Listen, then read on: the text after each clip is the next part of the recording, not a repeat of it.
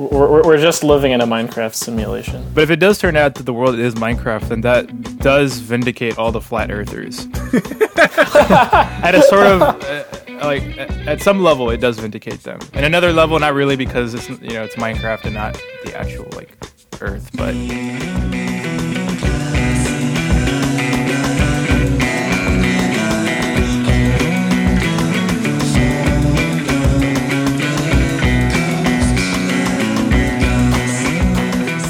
Past couple days, I've been starting to think that investing in adult diapers was the right move.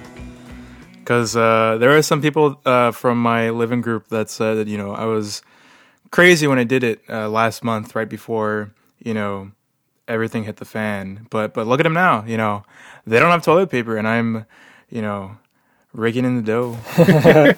Wait, are you raking in the dough? Yeah, I mean, I also used that money that I earned by investing in adult diapers to buy some of my own. So I'm sitting comfortably, not batting an eye when I need to do my business.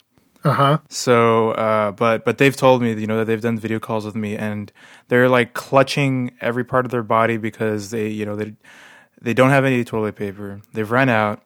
They can't go outside because of the virus. So I don't know, they're pretty much SOL in a sense, whereas I am living like a king, in his adult diaper. And how has this impacted your quality of life? Your QOL, as it were. My QOL has been raised significantly. I would actually say that this is much better than my living situation at MIT. I wish that I had changed to this sort of lifestyle back then. I think it would have definitely improved my quality of life, and I would have suggested to other people to also do the same. Because MIT is very stressful. You never know what's going to happen. From one moment to the next, you might be working on homework, and all of a sudden, I gotta go. But with the adult diaper, you don't have to worry about that. When has that ever happened? When have you been sitting down doing your P set? Misky, everyone's bodies functions differently, and you know that the best of all of us. Welcome to the 6th episode of Okay. Exit Tangent Quarantine Dispatch. I'm here with entrepreneur Hadrian Merced, neurosurgeon Noah McDaniels, and VC capitalist Hector Iglesias. The VC stands for very cool. We're gonna talk about some of the most pressing issues affecting people, everyday working people, in the Boston area this week. Yeah, specifically the demise of the pangolin population. It's very sad to see, folks. I don't know what pangolins are. They're like lizards? Is that a bird? You might want to do a quick Google search. You might be surprised what you find. Pretty hot topic nowadays. Yeah, everyone's talking about it. They're saying hashtag pangolin. Yeah, if I search for pangolin right now, you'll see how did coronavirus start and where did it come from? Was it really the Wuhan's animal market?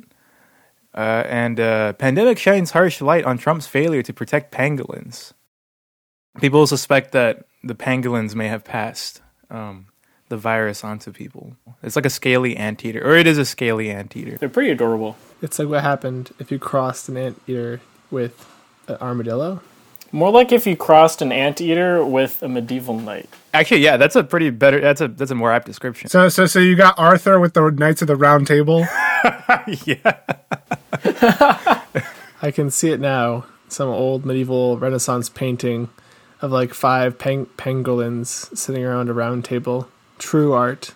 Yeah, according to The Guardian, they were the world's most trafficked animal, but, they're on the bright side of this pandemic, because there is evidence that they might have caused the virus to, spread. It might end the trade of pangolins. So, there's always a bright side of there's a silver lining on things you got to watch out for. Yeah, and as you mentioned at the top of the show, this is the thing that, the working people are really worried about is the Chinese black market for pangolins. So, we're really keeping it relevant over here. Well, yeah. I mean, all the people protesting in, for instance, Michigan and in my home state of Texas, they're protesting in the state capital in Austin.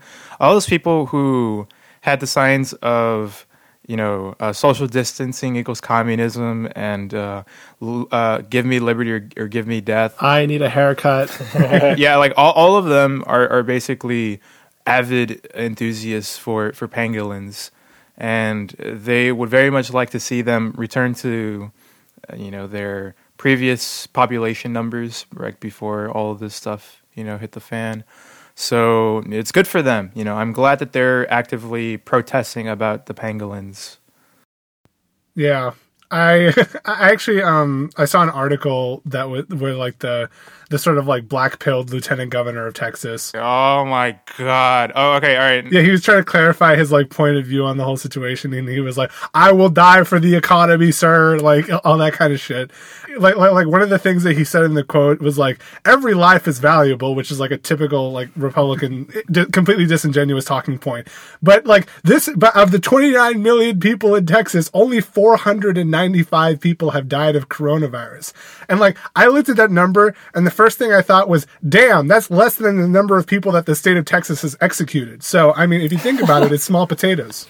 Yeah. Well, no, what I was going to say, all right, I guess it'd be me on a bit more a serious note. I saw this article by The Hill that was came out yesterday in the afternoon. I was going to send it to my mom, but I forgot because she was sending me stuff about Governor Abbott, who is a despicable man. The governor of Texas. Anyway, the Texas lieutenant governor on reopening the state. So there's a direct quote from him, which is, I think, pretty much on the same lines that Hadrian was saying. All right, here you go. I'm going to do my best impression. There are more important things than living, and that's saving this country for my children and grandchildren and saving this country for all of us. I don't want to die. Nobody wants to die. But, man, we got to take some risks and get back in the game and get this country back up and running. What? And who said that? This is the Lieutenant Governor Patrick. I really love my state's leadership. Are you being sarcastic? In what sense of the word? And 100%, yes. I'm really worried that when this quarantine is over, people will have not been able to talk in person for so long that sarcasm will have completely dissolved from human communication. Just have ended the age of irony. Correct. So irony peaked in let's say 2013, 2014. Before that, it also peaked in I don't know, whenever Nirvana's first 2 albums came out. But that's the sort of that'll be the last of it for all of human civilization. That is correct.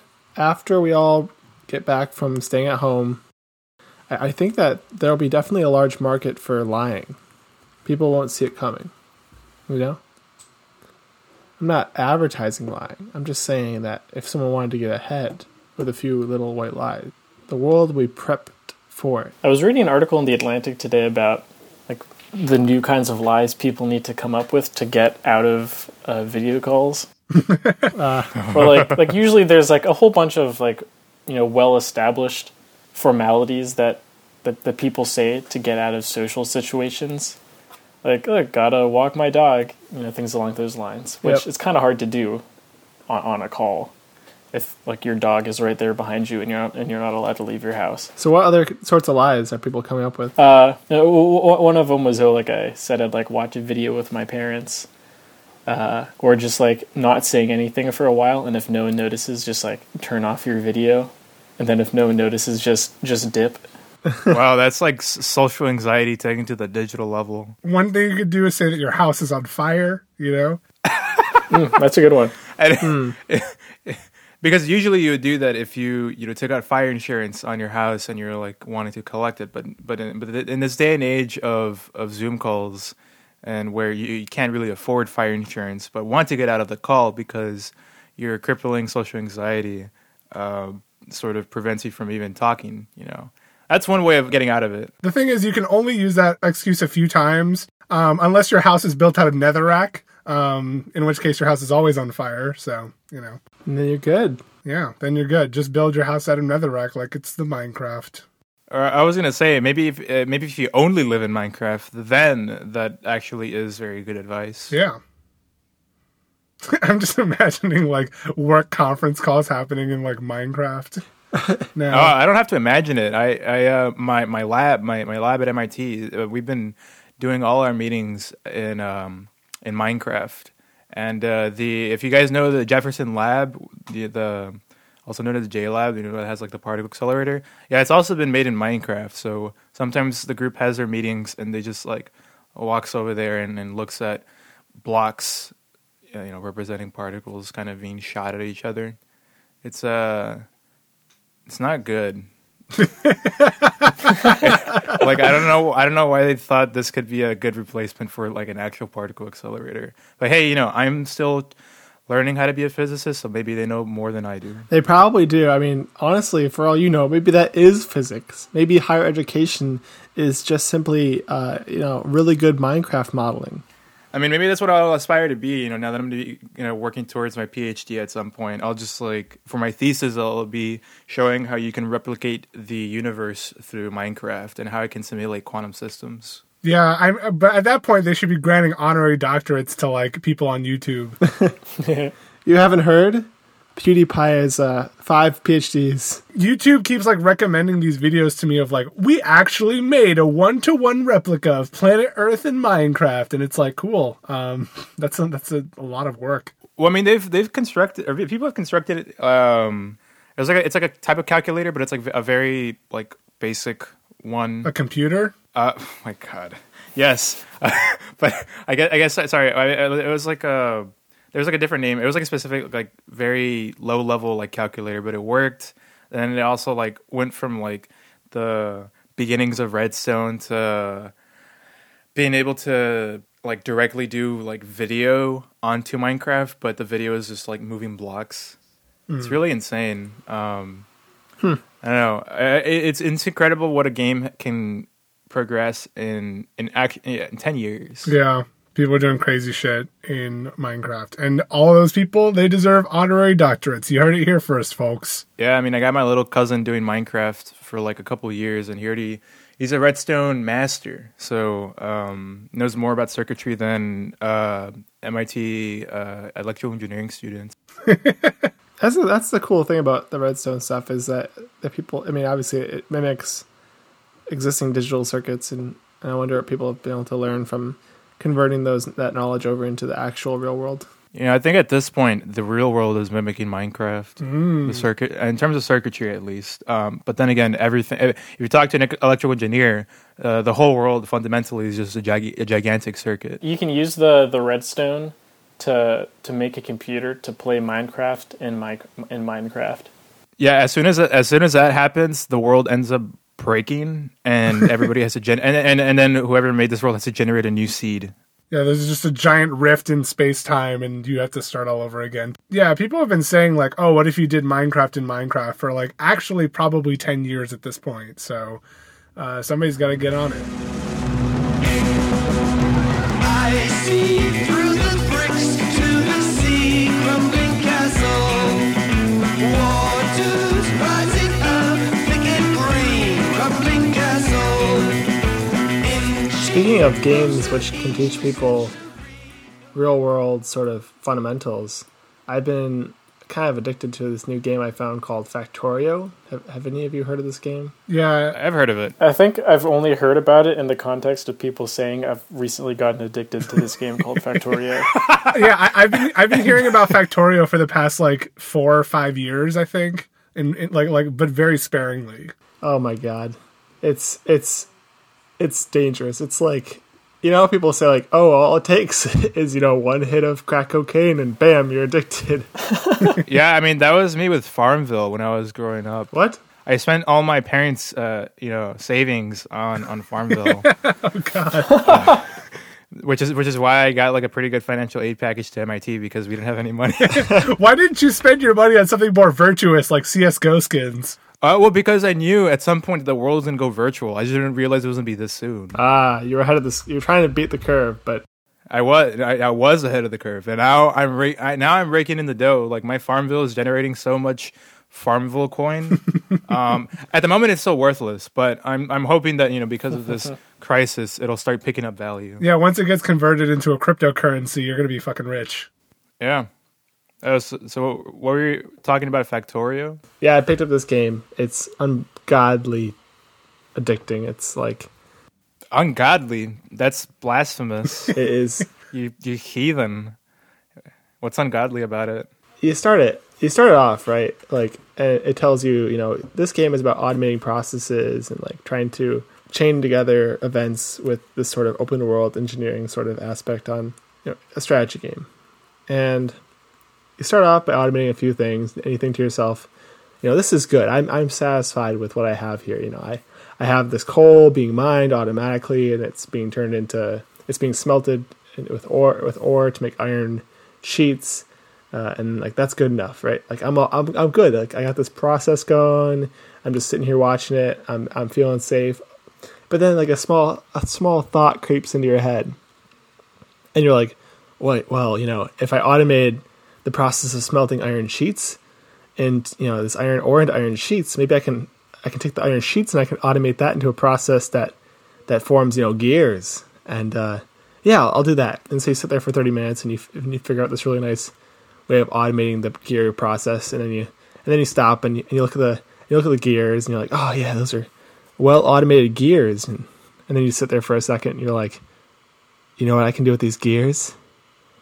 I can make automated turrets. And so you start making these like little gun turrets with your automated gears, and then you're like, oh, if I have turrets I need to automate my walls, and if I have automated walls I need to automate my electricity grid. And then by that time it's 5 a.m. and you're incredibly hungry and thirsty, and your bladder is about to burst, and you think to yourself, did I have a pizza due today? And that was last night for me. Yeah, I had an extremely similar experience with the game City Skylines. Spoken like a true Course 11. Yeah, well, that was actually like a huge like turning point in my decision to change majors. I'm serious. Are you joking or are you being serious? No, this happened sophomore summer, like about a month. Like this happened in June, and I changed majors in August. Oh my god! I was also working at the transit lab and doing actual serious things in Course 11. Okay, but like this was like one of the things where I went into I played this game because I was like, oh, this is there's a Steam summer sale because that happens every year. And so I picked up the game and I looked at a little tutorial or whatever, and then I built a city, and I went through the same exact fucking endless loop process that you did, where I was like, oh, I want to build another little neighborhood over here, or I want to build some bus public transit stuff and all this stuff. And in 2 days I played 21 hours of City Skylines. And then I uninstalled the game because I was like, this is dangerous. I can't play this anymore. So anyways, I'm going to pick it back up again once the semester's over because nothing means anything anymore. So whatever. I guess so. Does anyone else have any addictions they want to talk about while we're on the topic of addiction? Nobody? I'm not going to get outed, you narc. No Netflix binges?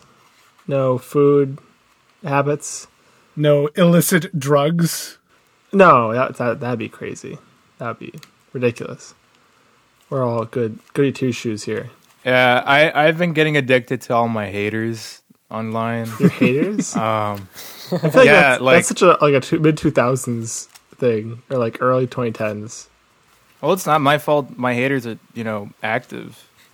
I see. I can't help. I just can't help it. It's I guess inherent in things that I do. Are you a vlogger? No, I don't do anything. But I just have haters. It just sounds like people don't like you.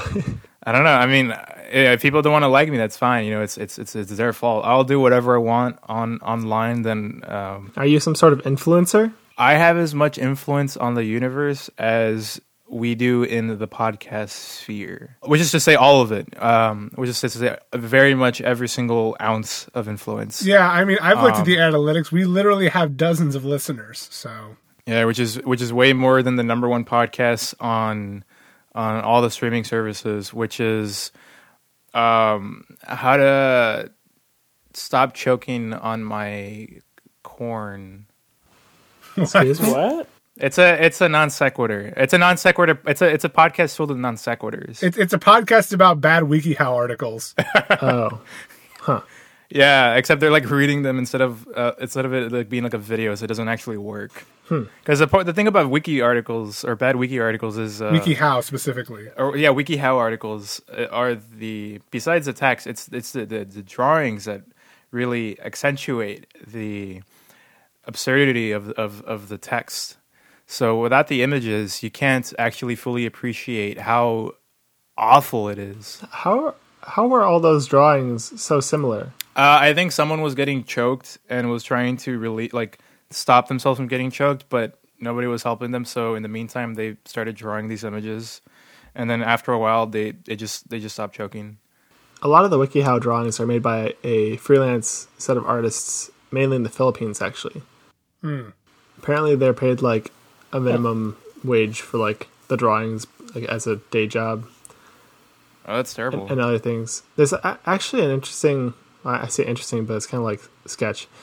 Interesting site called Mechanical Turk. AWS's Mechanical Turk. Have you ever heard of this? Yeah, I was talking to my sister about this yesterday, actually. Yeah. I've got no idea what that is. So the idea is that you might have a project that involves a bunch of like small manual time-consuming tasks on the computer, like filling out these forms according to some sort of like input spreadsheet, right? Like data entry. And you don't want to do this yourself because it would take you like hours and hours and hours. And there's no one else in the office who can do it either. But it needs to get done before you can get onto the next step in some process. So what Amazon Mechanical Turk lets you do is submit the job and all the necessary files to do it to an online database of potential jobs. And then workers can bid on the jobs on some sort of like basically like an auction. Like they pay you money? No, they bid how much they'll do it for. It's a lowest bidder situation. Oh, so if someone works for 1 cent, they'll get all the jobs and theoretically get all the money. Well, none of the money because it's 1 cent. Yeah, but then if they work like millions and millions of jobs, eventually they'll get there. And because they work 1 cent per job, they're the only ones that are going to be hired because everyone is always going to work in their best interest in getting the cheapest labor. The system works. Yeah.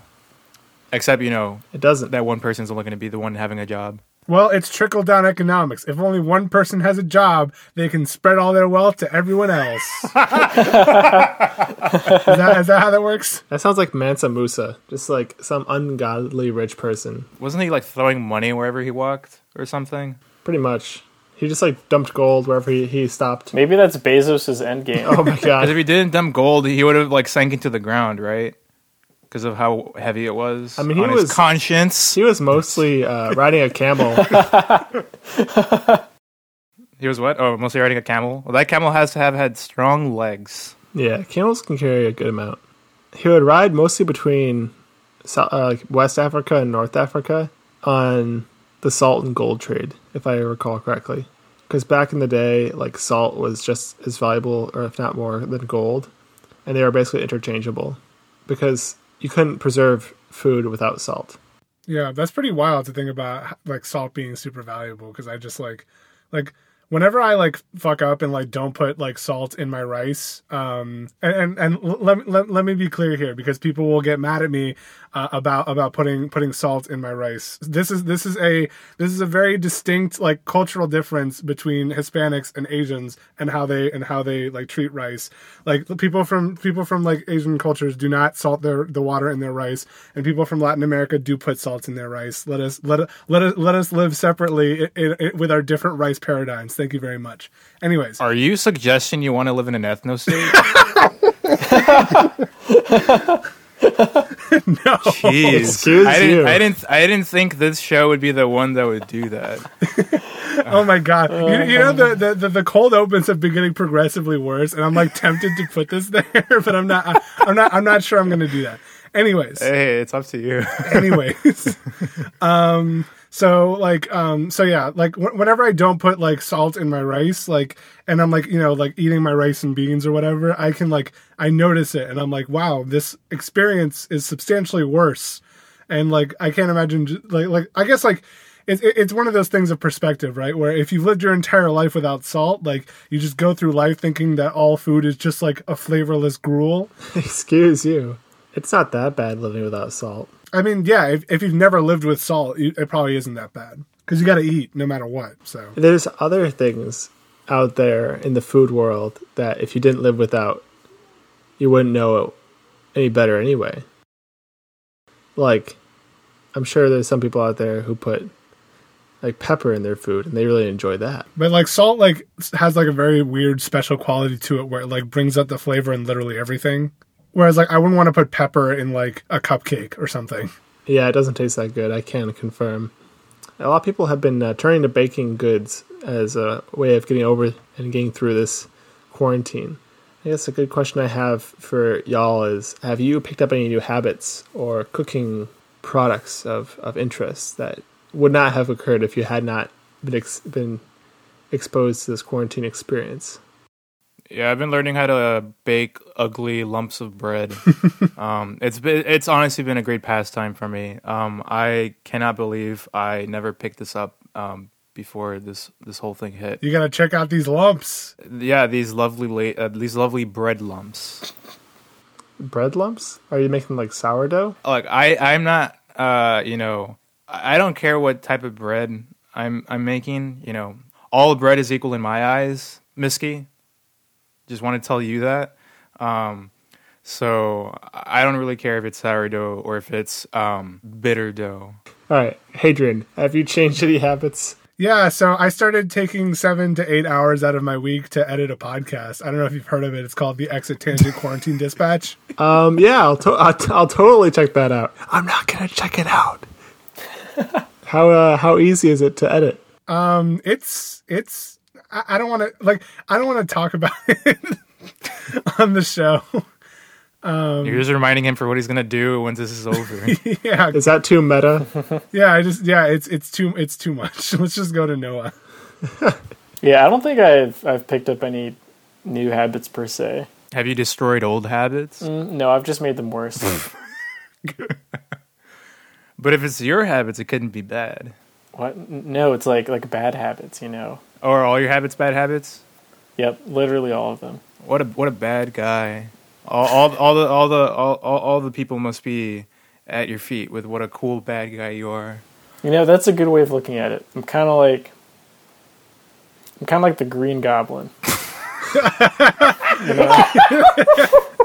The Green Goblin of Vice. I have bad habits, Spider-Man. Oh my gosh. Well, no, you were just saying like a cool bad guy, and I was like, oh god, like what's like the coolest bad guy I can think of off the top of my head? And, Willem Dafoe as the Green Goblin. yeah, that was it. Oh man. That really sent me over the edge.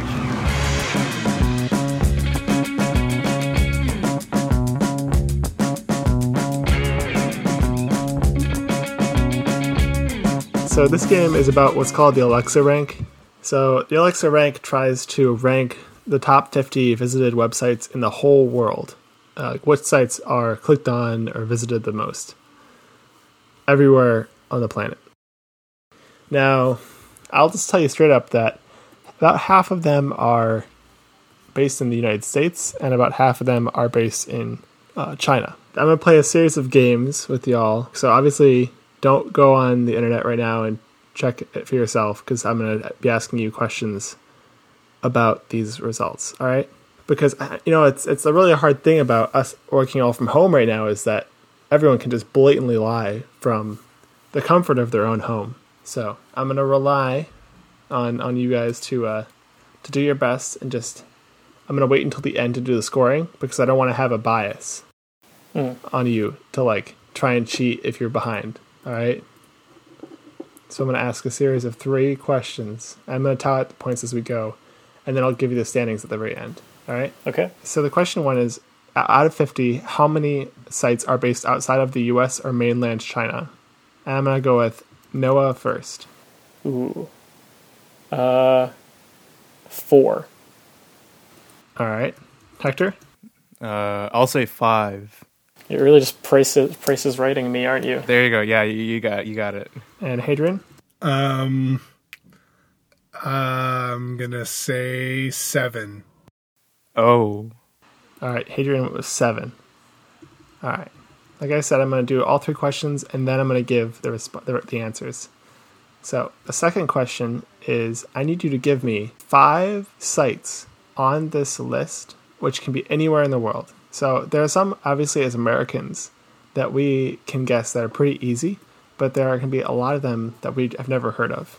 And I think a way to make this easy, or for everyone, and not just the person who goes first, is we will go one at a time.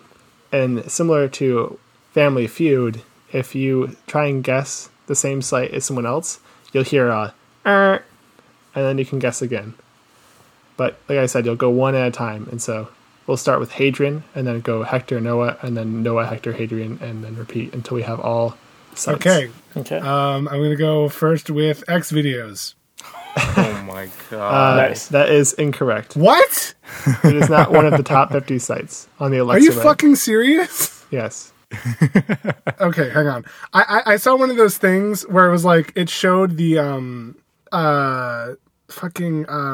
like it showed like the top 10 websites. It did like, show the fucking. No, it showed like the top 10 websites over time, right? And there was one where it was like actually there were 2 where like the name of the website was censored, and like one of them was like asterisk videos. It might have been asterisk hamster. Now that I think about it, I'm just giving points to the rest of the team. I will say, just so you don't go off on this, only 2 of the 50 websites on the Alexa top 50 are pornography. Okay, Christ Almighty. Hector. All right. Alibaba. Alibaba is a company. Can you name one of the sites that they manage?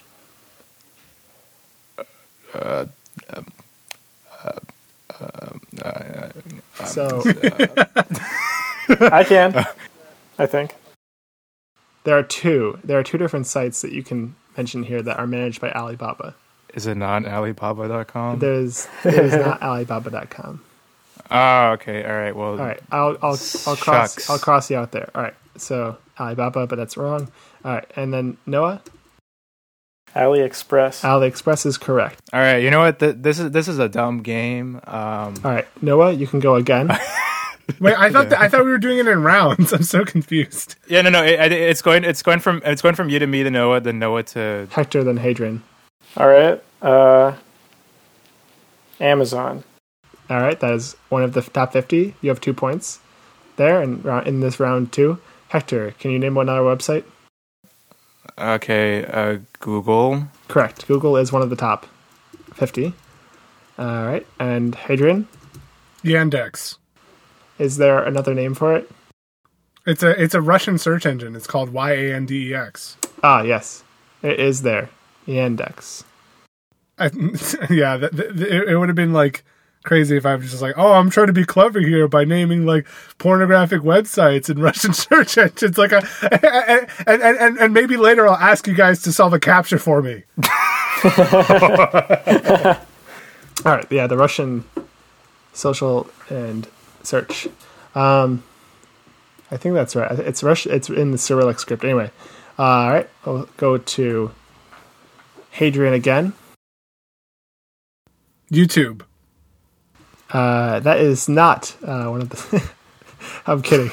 It is. All right, Hector. Oh boy. Oof. I'm gonna go with Facebook. That is one of the top 50 Alexa sites. All right, Ah man, this is the best thing Mark Zuckerberg could ever have done for me. and Noah.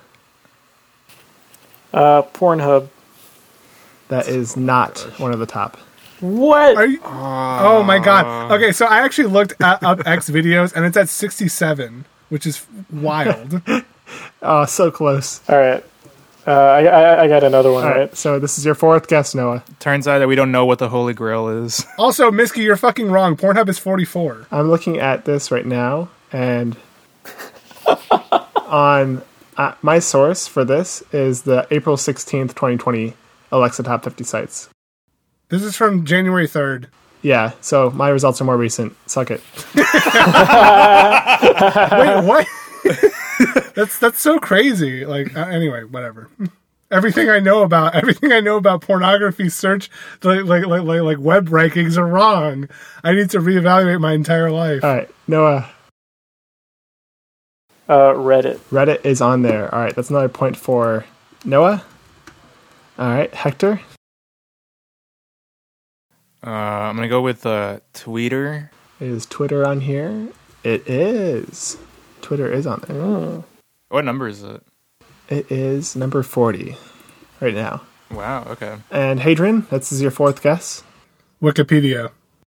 Wikipedia is on here. And your fifth and last guess, Hadrian. Oh, shit. That's probably not it. Shit, that is wrong. That is not. It's actually number 51. Give me a. Can you give me a second? I need to think about websites. Play the Jeopardy theme song for a moment here. No, you gotta play the hacker theme song. I don't know what that is, but the song "Hacker" by Death Grips. No. Oh yeah, you gotta think about all the HTML code, the CSS, the style sheets, JavaScript. Fuck. Oh my god! Because almost all the social media platforms got set already. Google. I mean, I think there's still quite a few more. I can repeat the guesses that have already happened if you'd like me to. Jesus. This is going to be kind of like a wild card or whatever. I'm going to say Apple.com. All right, that is not on the lists. Okay, I figured. All right, Hector, your last guess. Oh boy. Okay. Oh, this is stressful. I'm gonna go with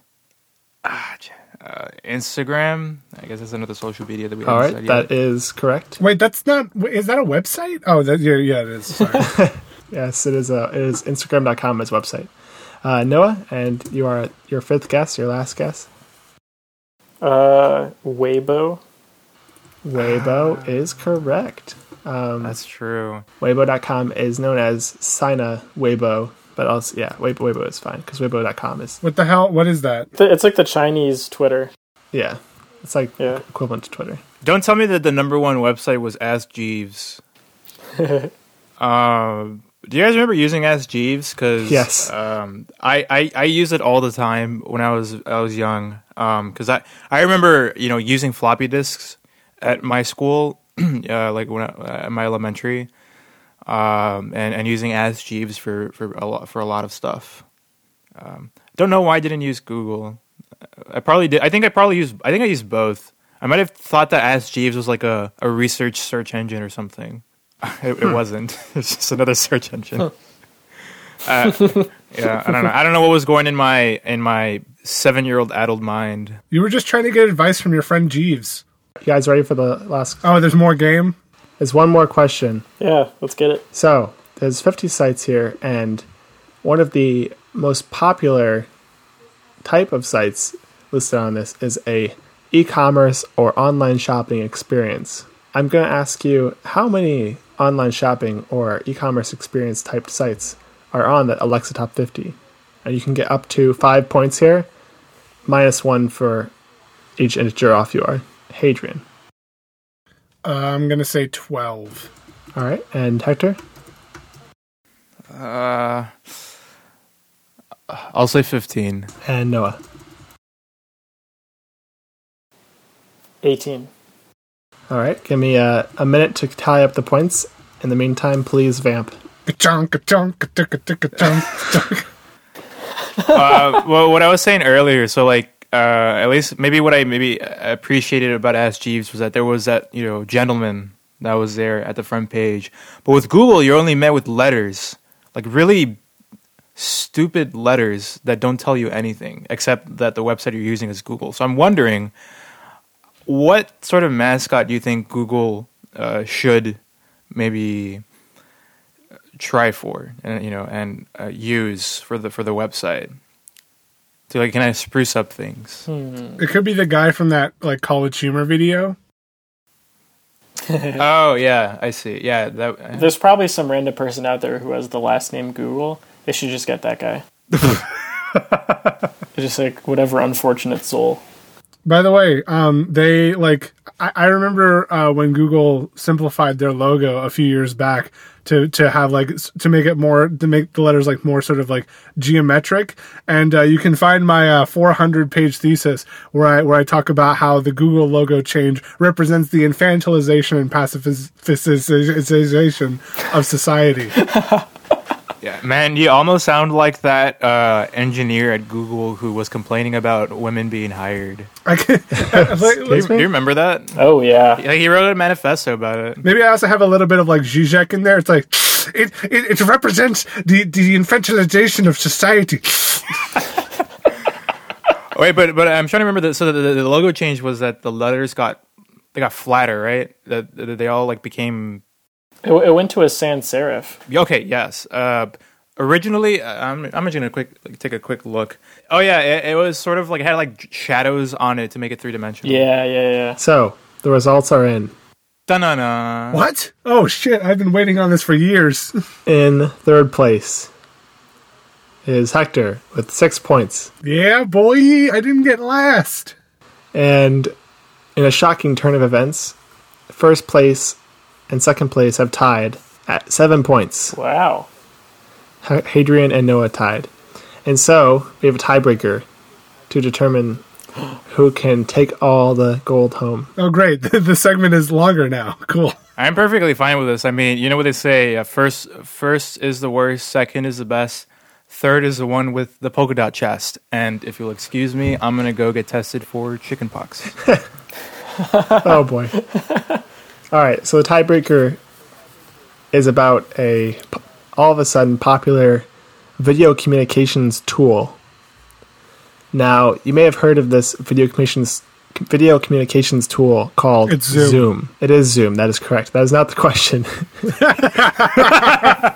Okay, this right there definitely reminds me of high school with trivia. It's Quiz Bowl, yeah. So, the question is for Hadrian and Noah, can you guess the Alexa rank of Zoom video communications at zoom.us on April 16th, 2020. April 16th, 2020. So both of you, just send me a quick message on the DM.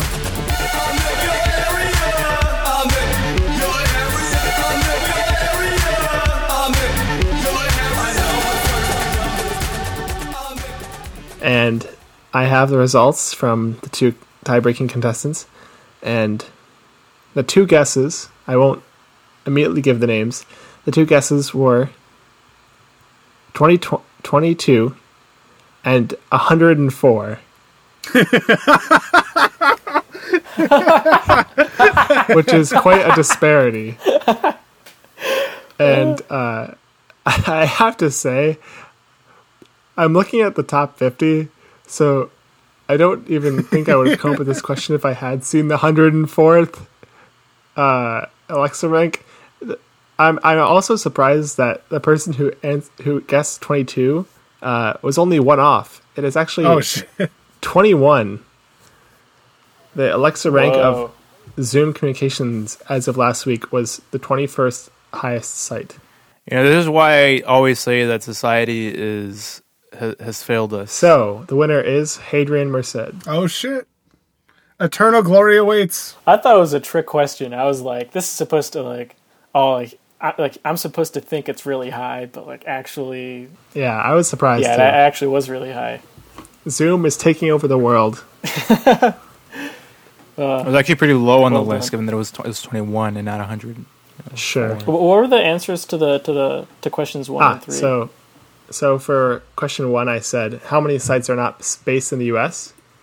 The answer is 9 sites of 50. And Noah, you had 0 points on that because you guessed 4. That's just 5 away. Oof. Hadrian got close with 7. Hadrian guessed 7. For question 3, how many sites are shopping or e-commerce? Some of them are a little fuzzy because they open, like, they're portals. Like, they open up to a bunch of different websites, like Yahoo Japan, for example. But those that are strictly listed on their type designation from Alexa as shopping or e-commerce, 11 sites. Oh my god, I was pretty close then. Yeah, you were one off.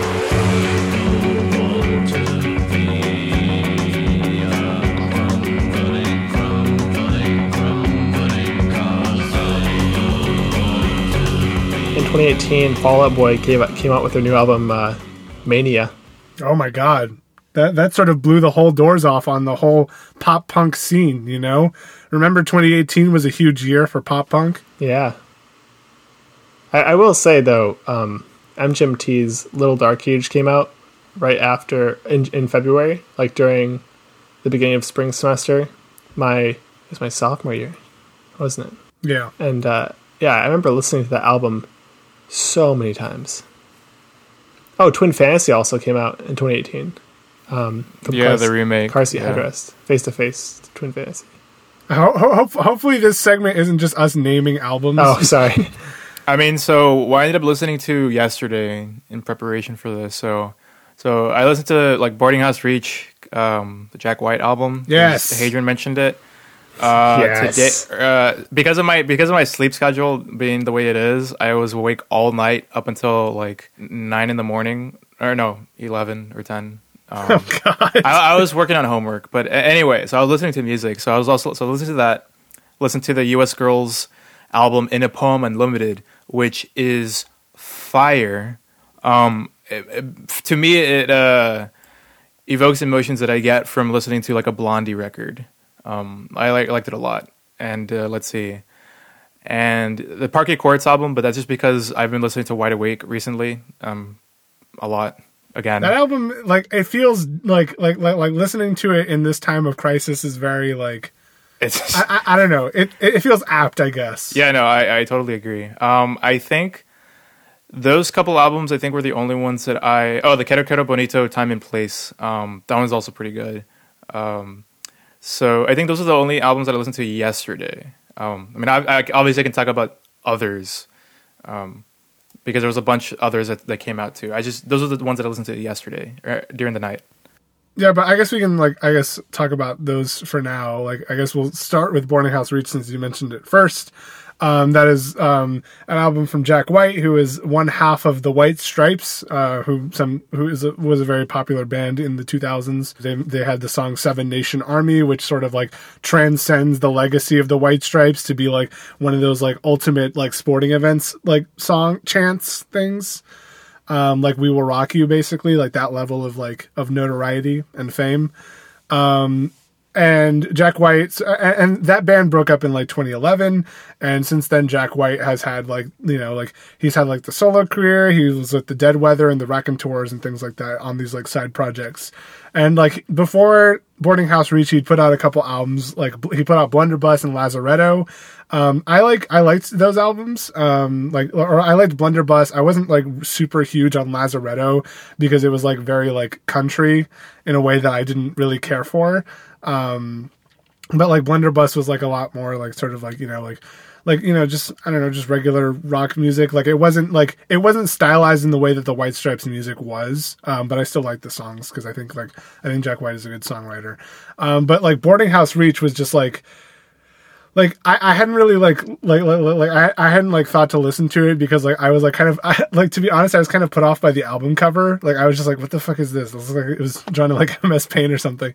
But like I decided to take a listen to it, and like it's compared to like the the super raw sound of the White Stripes or the sort of like slightly more like cleaned up sound of Blunderbuss and Lazaretto, like Boarding House Reach just like takes all of the stuff that like Jack White has done up to this point and just fucking like puts that shit in a blender and then like throws that blender into like a fucking like computer machine and just like completely destroys everything. And like I think that like wonderful. Yeah, I think this album was like super polarizing when it came out, like because I've seen like when I like search for Boarding House Reach on YouTube or whatever, like you get a bunch of like pics like thumbnails of like old looking white dudes that are like sort of like grimacing at the cover, and they're just like, oh, they're like Jack White's ultimate failure, Boarding House Reach. But like I can't get enough of that fucking album. Like he it's like a wildly experimental album, of course, and like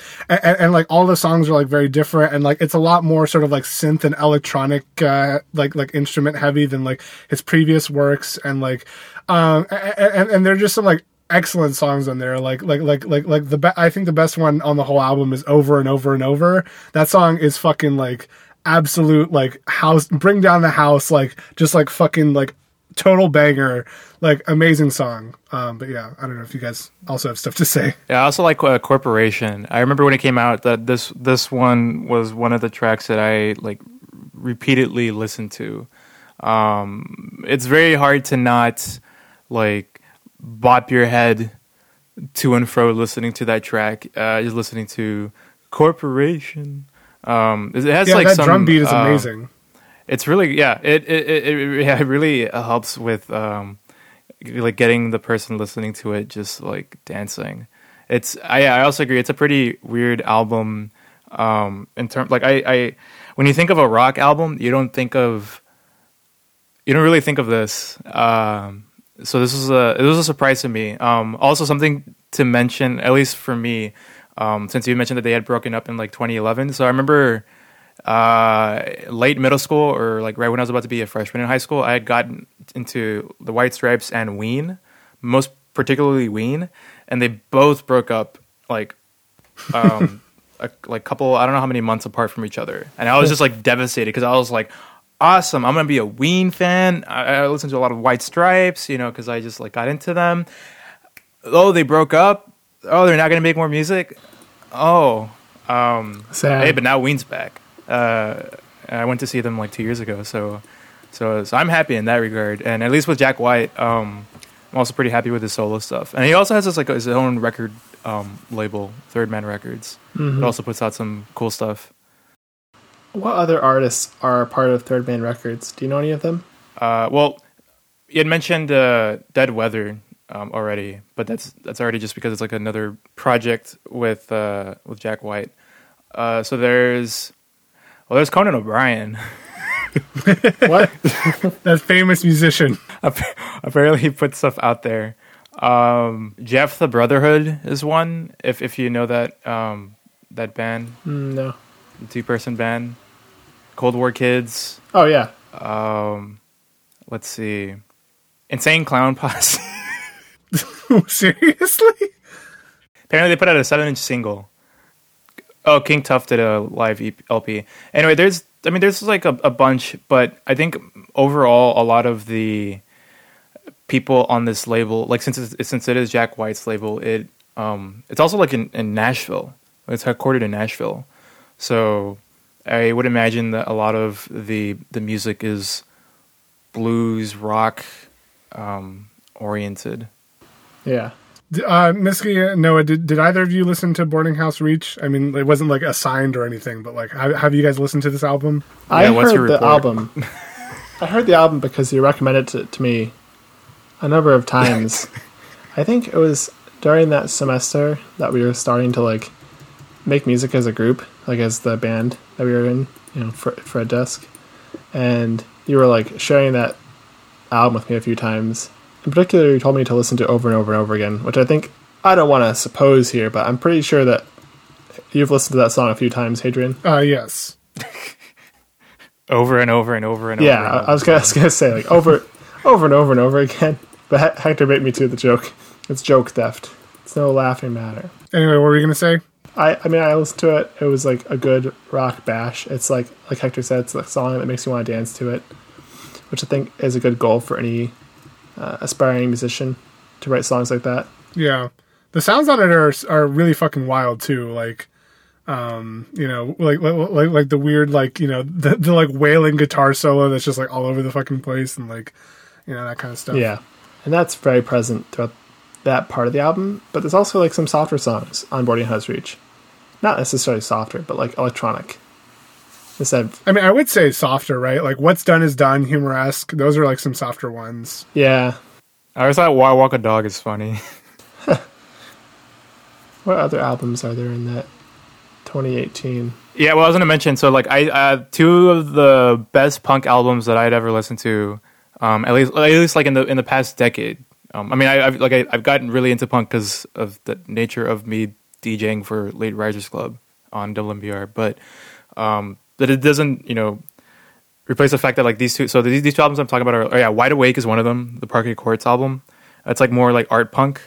Similar if you've listened to like Ott, like the band, and then the other punk album that was also really amazing was Idols with Joy as an Act of Resistance. So like those two albums are great punk albums. Very both of them are politically charged. Idols is based out of the UK, so a lot of their stuff had more to do with like the Tories and the social situation in the country. And then with Parquet Courts is more pressing issues in the United States, like talking about. I'm not sure if they explicitly mention shootings, but they do sort of. I guess they implicitly say it with like the lyric, like it's hard to getting used to violence. Yeah. Which I really love that lyric. I love the first two songs. Yeah, what is it? There's a line in Violence where he says like, "Savage is my name because savage is how I feel when I wake up to the radio saying the word suspected gunman." So okay, yeah, I missed that. It's great. I think it's like obviously it is their best album, like objectively, like with all the instrumentation that they did. The percussion is bopping, like the bass lines on the album are pretty great. They're probably the best ones. And as far as like songs go, or like lyric wise, like it is their it is also, I would say, their best ones. Like they say a lot of stuff that really resonated with me. Like Total Football, I played it on this most recent LRC, which was like 2 days ago, the 21st, I guess. But like actually reading the lyrics now, it is just like the best class consciousness sort of like song.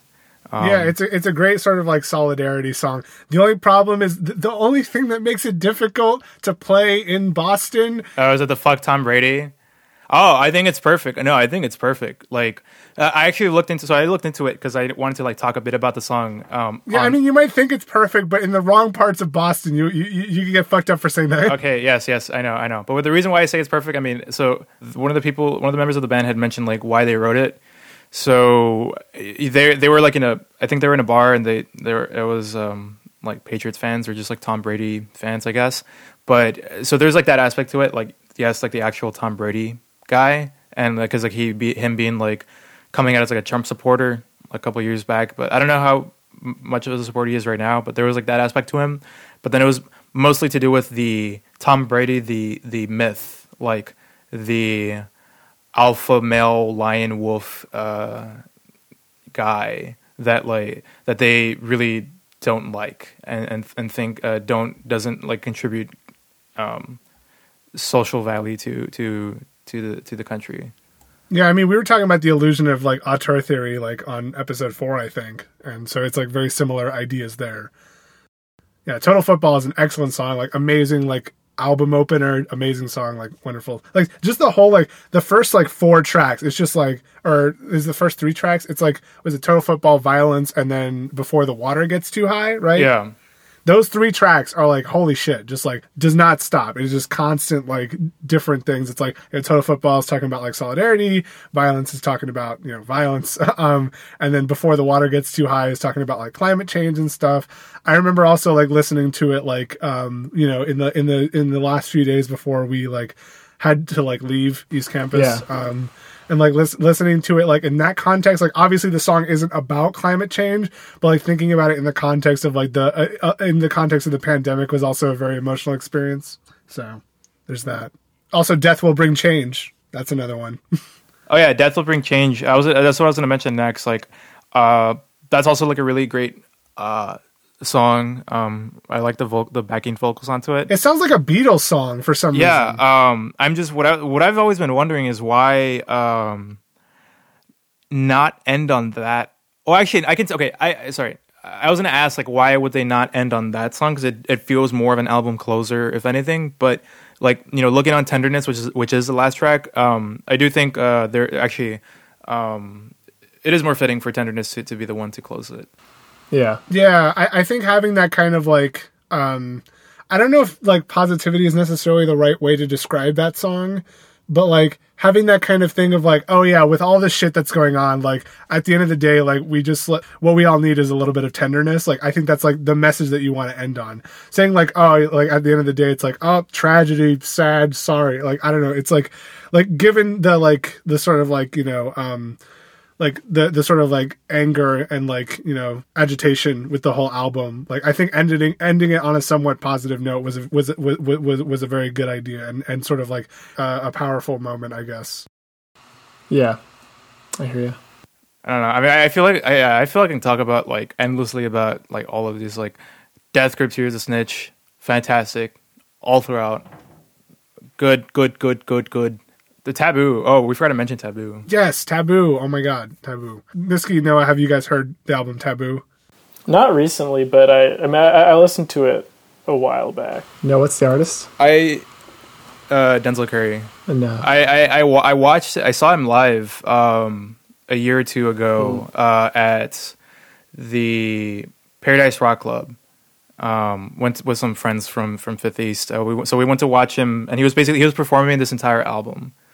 And I think he had like a tribute to XXXTentacion because he had been recently murdered at the time.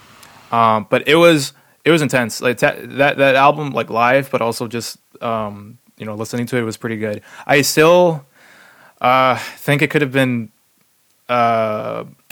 collected better, or it could have been more cohesive because it is in 3 parts, I believe. Yeah, it's like a 3-act album. Yeah. But the first, I'm trying to remember like off the top of my head. I think it was maybe the second or first act that could have been either moved around to make it better. I think like the ending of the first act was Sumo. Sumo. That could have been on the second one, on the second act, because it doesn't mesh well with the first couple of tracks on the more mellow vibe. And like Black Balloons and stuff. But I mean, besides it could have been more cohesive, it still like stands out as like some of the best stuff to come out in that year. I think like framing it in that way like might have like hurt the album a little bit, just like because it was like maybe a little bit confusing. But like it's like I try not to let that take away from the fact that it's just like an amazing like collection of songs. Like it's not like it's not sort of like, you know, this like overarching like thematic like very deep story in the way that like To Pimp a Butterfly is or whatever. Oh but no, yeah, like, I agree, yeah. But there are a lot of like very like good songs and like and like it does sort of follow a progression of like it starts with like the softest song at the beginning with Taboo, and then it ends with like what is it, Black Metal Terrorist. Yeah, I think it's more like to do with like emotion, like like if you want to compare it to T-Pab, it's not like an overarching story or like some of Kendrick's albums. It's more like an emotions that you get through the entire album. That's why I mentioned like if Sumo was in the second act and not in the first, it was replaced by some other track that was a bit more mellow. It probably would have been work. Like I feel like it, like if the album was like a ramp and it just like went all the way up to like 15 by the end, which it does. But if it was like a steady ramp like that, I think it would have been much better. But as it stands, it's still really great.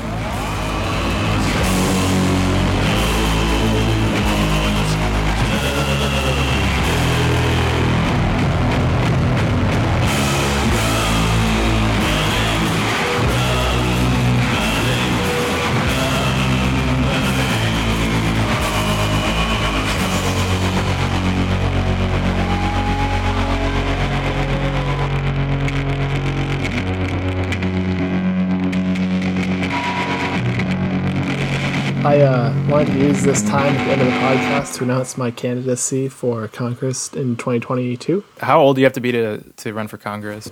I have no idea.